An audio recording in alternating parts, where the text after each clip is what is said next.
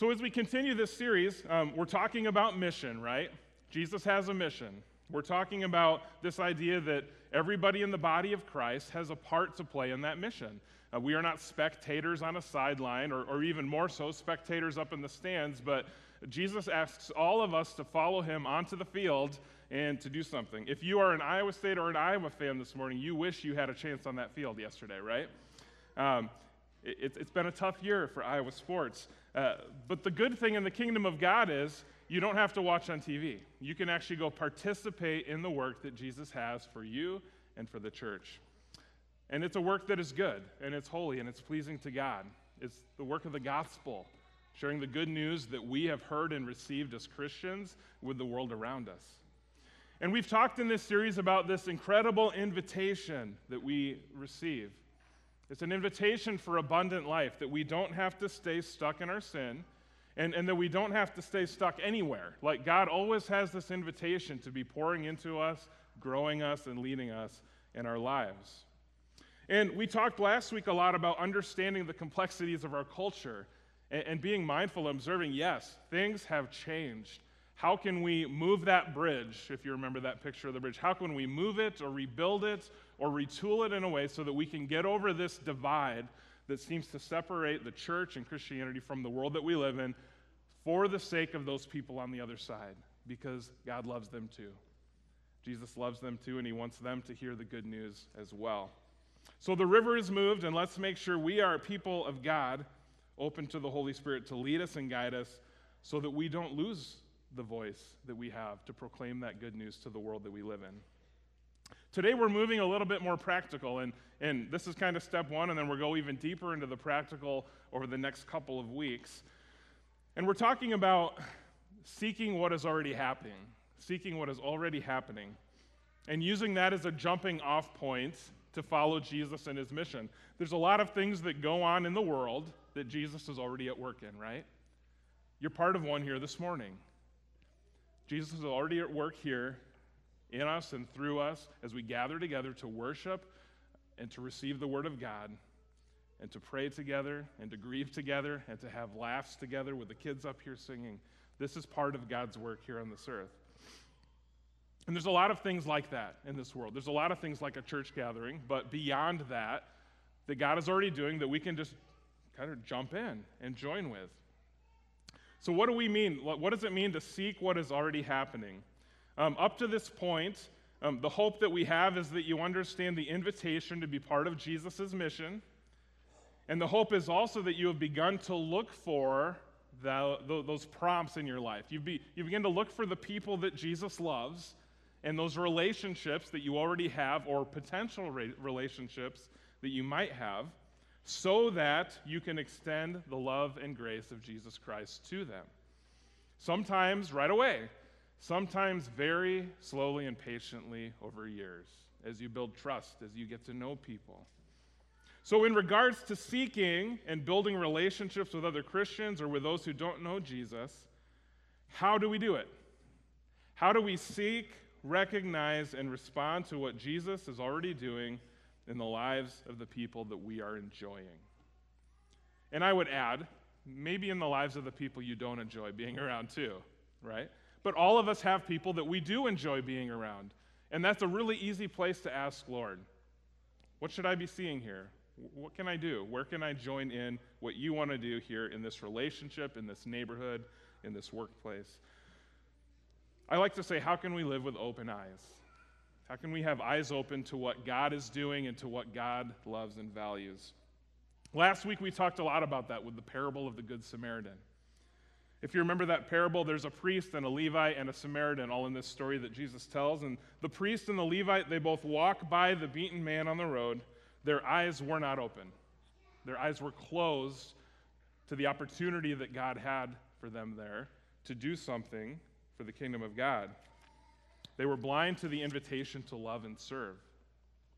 And then comes the Samaritan, and at the cost of personal time, at the cost of personal finances and expense, this Samaritan showed this person mercy, love, and compassion.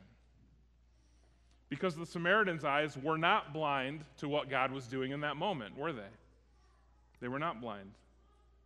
And the Samaritan was willing to pause and seek and join what Jesus was doing. It's a very good story. Go back and read it if you weren't part of that conversation last week, the parable of the Good Samaritan. And so this idea of seeking what Jesus is already doing around you begins when we ask Jesus to open our eyes. There's a song that was written in the late 80s, 90s, "Open the eyes of my heart, Lord, I want to see you." Exactly. Like that should be our prayer here. That is a good prayer to get us moving in the right direction, to be able to see what Jesus is already doing around us. This prayer will help us to see what he sees, help us to see what he sees, and help us to discern how to join in what we see. So the words of Jesus in our Matthew passage this morning, they paint an incredibly sharp distinction from what our culture values today and how our culture operates today. And I want to go through this section again, Matthew 6, 25 through 34. And I invite you, if you have a Bible with you or you want to grab the Pew Bible in front of you, I'll give you a moment here to pull that out. Matthew 6, 25 through 34.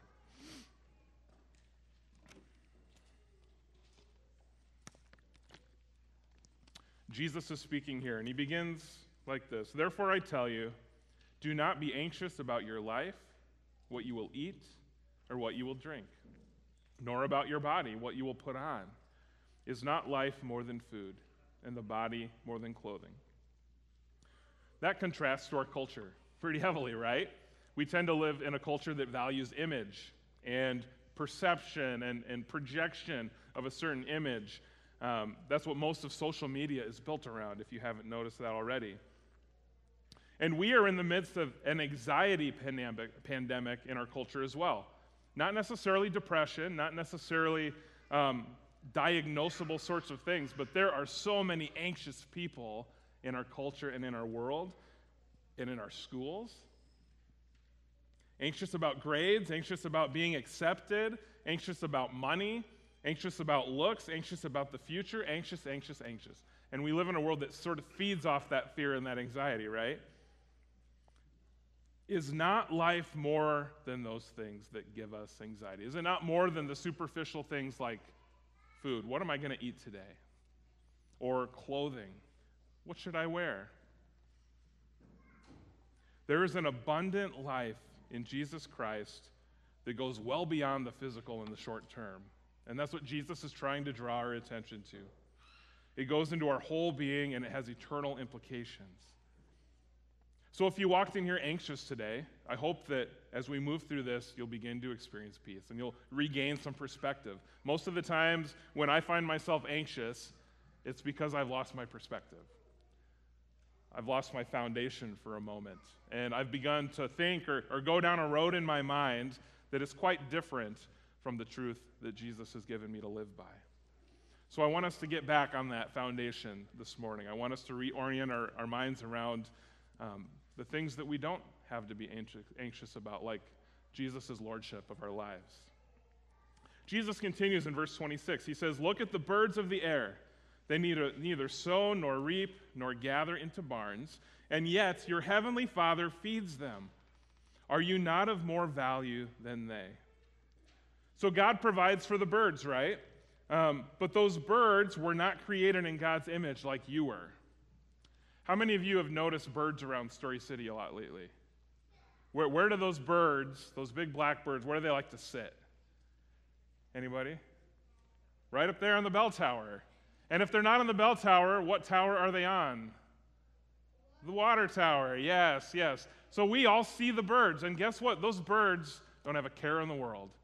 Even though they are maybe less than desirable large black crows, God is still providing for them. And if God provides for those birds, how much more is he going to provide for those whom he created in his image to have a relationship with him? Those birds were not created to know God, but we are. And we are valuable to God. Jesus drives home that point there. That's a good truth, foundation to orient your life on this morning. Verse 27, "And which of you by being anxious can add a single hour to his span of life? And why are you anxious about clothing? Consider the lilies of the field, how they grow. They neither toil nor spin. Yet I tell you, even Solomon in all his glory was not arrayed like one of those. So, can being anxious add time to our lives? No. It can steal time from our lives, right? Now, I know that not everyone chooses to be anxious. I also do not choose to be anxious.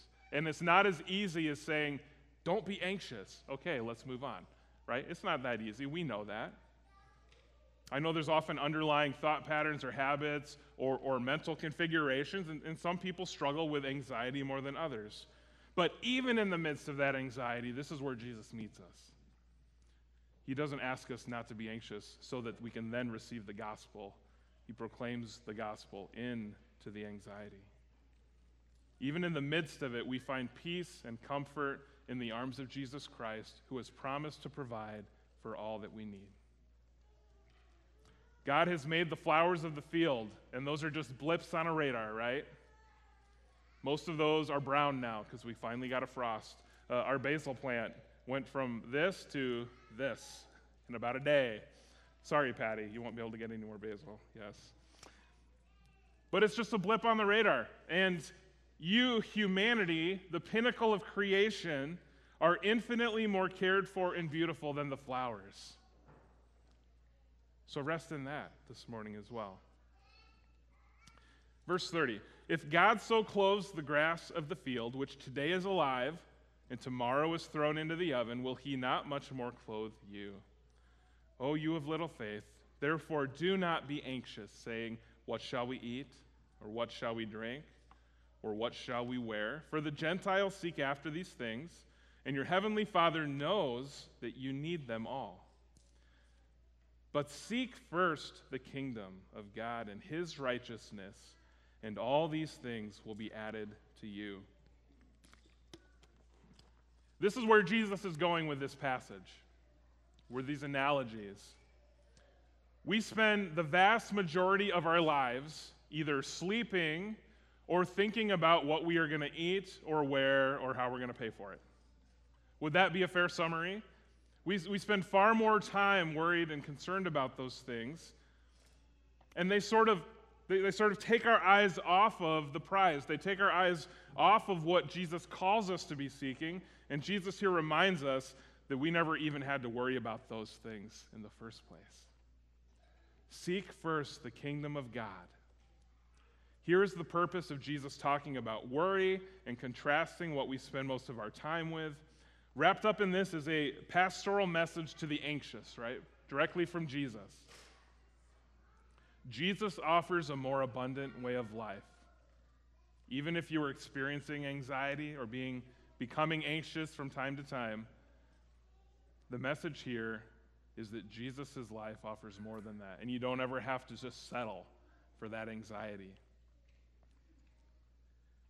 We are called to seek first his kingdom, to seek first the things of God, the things that are holy and pleasing and true, to build our lives on those things, to spend our time and our resources and our energy on those things that Jesus values and spends his time and energy and resources on. We have an invitation to join in Jesus' kingdom mission. It is a kingdom and a mission with everlasting and eternal implications. Whereas what we tend to spend our time on in this life as a culture are things that are going to be gone tomorrow. Things we can't take us with us when we go, right? So we're seeking the kingdom of God. And I love preaching on the kingdom of God. That's probably why you hear me do it frequently. It's been parts of big sermon series we've done here in the last 4 years since we've been here as part of your staff. And I've shared times before, I had some really good transformative experiences in my experience with different congregations and churches over the years that helped me conceptualize and have a heart, a desire for the kingdom of God. Because the kingdom of God is what we want to live in, right? Not the kingdom of man, not the kingdom of sin and brokenness. And so this language shows up in Scripture quite a bit. And there's this hand-in-hand nature between seeking first the kingdom of God and paying attention to the Holy Spirit in your life. My prayer is that many of us here who have not had the experience and the foundation of the Holy Spirit and seeking after the kingdom of God, my prayer is that we would experience that we would come to have that same sort of fervor for what God is doing, what the purpose of his mission is. And so we want to recap this kingdom of God theology just a little bit here. And in the book, if you're doing the Joining Jesus book or some of the study materials or the videos with this, this is going to show up in there. And I feel like it's a really good way to explain how Jesus is working in this phrase, the kingdom of God. Greg Finke writes, "The kingdom of God has come into the world to work out the mission of God through the people of God." The kingdom of God has come into the world to work out the mission of God through the people of God. And if you're a follower of Jesus, that's you. You're the people of God. So let's break this down, each part of that. The kingdom of God. The kingdom of God is the redemptive presence and activity of God in human lives. This is what God brings to the table in a world that walked away from him. This is what God brings to the table in a world full of challenges and sin and suffering and death and all of the other things that drag us down. This is what God is bringing to the table, and it is good. He's breaking into the brokenness for the sake of people experiencing healing and life through Jesus Christ. So the kingdom of God is this. It's God walking with Adam and Eve in the garden after they sin. God walks with them after they sin, as he walks with us. This is God saving Noah and his family from destruction. This is God working in and through Moses and burning bushes and pillars of fire and sea partings. The kingdom of God is the prophets declaring God's favor, or oftentimes God's warning against his people. The kingdom of God is John the Baptist honoring the coming Christ and preparing a way. The kingdom of God is very well played out in Jesus' life and in his ministry and in his death and resurrection. The kingdom of God is Jesus' followers, ministry, and work, along with Paul and the early Christians who were filled with the Holy Spirit. The kingdom of God is even this Reformation that we're going to mark in a couple weeks, where the church was called back to the wisdom and the teachings of Scripture, not the institutions of man. The kingdom of God is mission work. It is tent rallies. It is evangelists. It is so many different things, and we see it all over God's work in Scriptures. Those are some big things, but what about the little things? The kingdom of God is Abraham trusting, just simply trusting that God was going to give a future that he couldn't see. It's a Samaritan stopping to help a beaten man along the roadside. It's a mother who sings Amazing Grace to her newborn. It's a Sunday school teacher instilling the love of Jesus into kids. Well, that's the kingdom of God. It's a father who explains to his son the difference between human pride and godly humility. The kingdom of God is every little or big thing that God wants to do and is doing in your life and in the world around us. So we don't always have to think of it in terms of burning bushes. Oftentimes we think of it in terms of those things. The kingdom of God has come into the world to work out the mission of God, to fulfill the mission of God. What is that? To bring the redemption and the restored relationships with God through the gospel of Jesus Christ. That is our mission, to bring redemption and restored relationships with God through the gospel of Jesus Christ. That's why the church exists. That's the mission of Jesus. That's the mission of his followers. This is the redeeming and restoring of human lives to the kingdom, to the family of God, to the grace of God through knowing Jesus Christ as Lord and Savior. This is the mission. These are going to be the outcomes of this mission when it is fulfilled. People are going to be restored to God through the gospel. And this happens through the people of God, as we've already said. The redemptive presence and activity of God made tangible and real to other humans through other humans, through those people who are already living in the kingdom of God. And so I hope this lays out almost like this linear thought progression for you.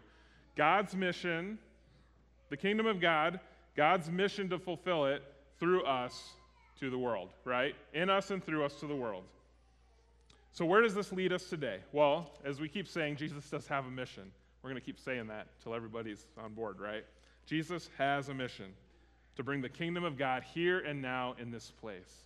Every time we plan a worship gathering here in Emmanuel, we want you to experience the presence of God here in this place. We want you to experience the kingdom of God in a more real way, in a more tangible way, so that you're encouraged to participate in the kingdom of God when you leave here. And Jesus instructs us that living for his kingdom, seeking it first before all the other things that we seek in life, that is where we find abundant life. So joining Jesus on his mission means that we are willing to seek first the kingdom of God. We put on our kingdom glasses, and we begin living with an openness to be led by the Holy Spirit and to answer when God calls and to listen when God speaks and to follow when he nudges us and say, come with me over here. It's an openness to jump in and join the work that Jesus is already doing. So next week, Allison is going to start digging into the more practical hows, but in the meantime, I just want to leave you with this morning. Each and every day of your life, you are invited into this abundant life, daily. Just as the scriptures tell us to take up our cross daily and follow Jesus, this invitation of abundant life is daily. It's not like it comes once a week or once a year. It's daily. And it's only going to be found in Jesus Christ. Not something else tomorrow than it was today. It's Jesus today and tomorrow, and the next day it's Jesus, and the day after that it's Jesus, and so forth. And each and every day when you live into that reality, you will begin to live with an eagerness and a hunger to experience the wonders of God. And you'll be invited to seek first the kingdom and know that God has provided for you, that God loves you, and that God wants others to know of his love as well. So I challenge you this week, meditate on this. Seek first the kingdom of God. What does that look like in your life? Where do you have walls or blinders or things that are prohibiting you from seeing the kingdom of God in your life and around you? Don't be anxious about the things that this world continually tells you should be anxious about. But start with Jesus. Start with our Lord and Savior. Start with the fact that Jesus cares for you.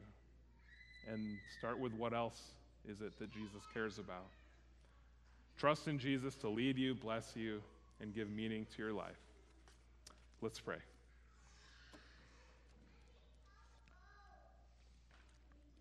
Lord, we thank you for this concept of a kingdom that we get to be a part of. And it makes sense, Lord, because we call you King Jesus, we call you Lord. And as we look through history, we know that kings are the lords over their kingdom. We pray this morning, God, for us to realize that on a more personal level in our lives. We often have things in our lives that we don't want to give up and give over to you. We don't always want you to be the Lord of our finances or the Lord of our emotions. Or we don't want you to be the Lord of our family or of our time. And for those things, Lord, we confess our sin and we repent. And we ask, Lord, that you would restore us to relationship to you in those areas. So this morning, Lord, we simply ask this, that you would give us open eyes to your kingdom. You would give us open eyes to the work that you are doing, first in our own lives. Lord, if there are any of us here this morning that just feel like you're not working in our lives, I pray, Lord, that you would show us how you are, that you would make it clear that you are a God who loves us and cares for us. And from there, Lord, I pray that you would continue to open our eyes to those around us, that we may see those very real and oftentimes obvious ways that you can be the good in this world that this world needs, that you can be the hope and the peace and the light in this world that this world needs, Lord, and that you want us to be part of that. So, Lord, help us to seek first the kingdom of God. Help us to see what Jesus is doing and go and join it. Lord, all of these things we lift up in Jesus' name. Amen.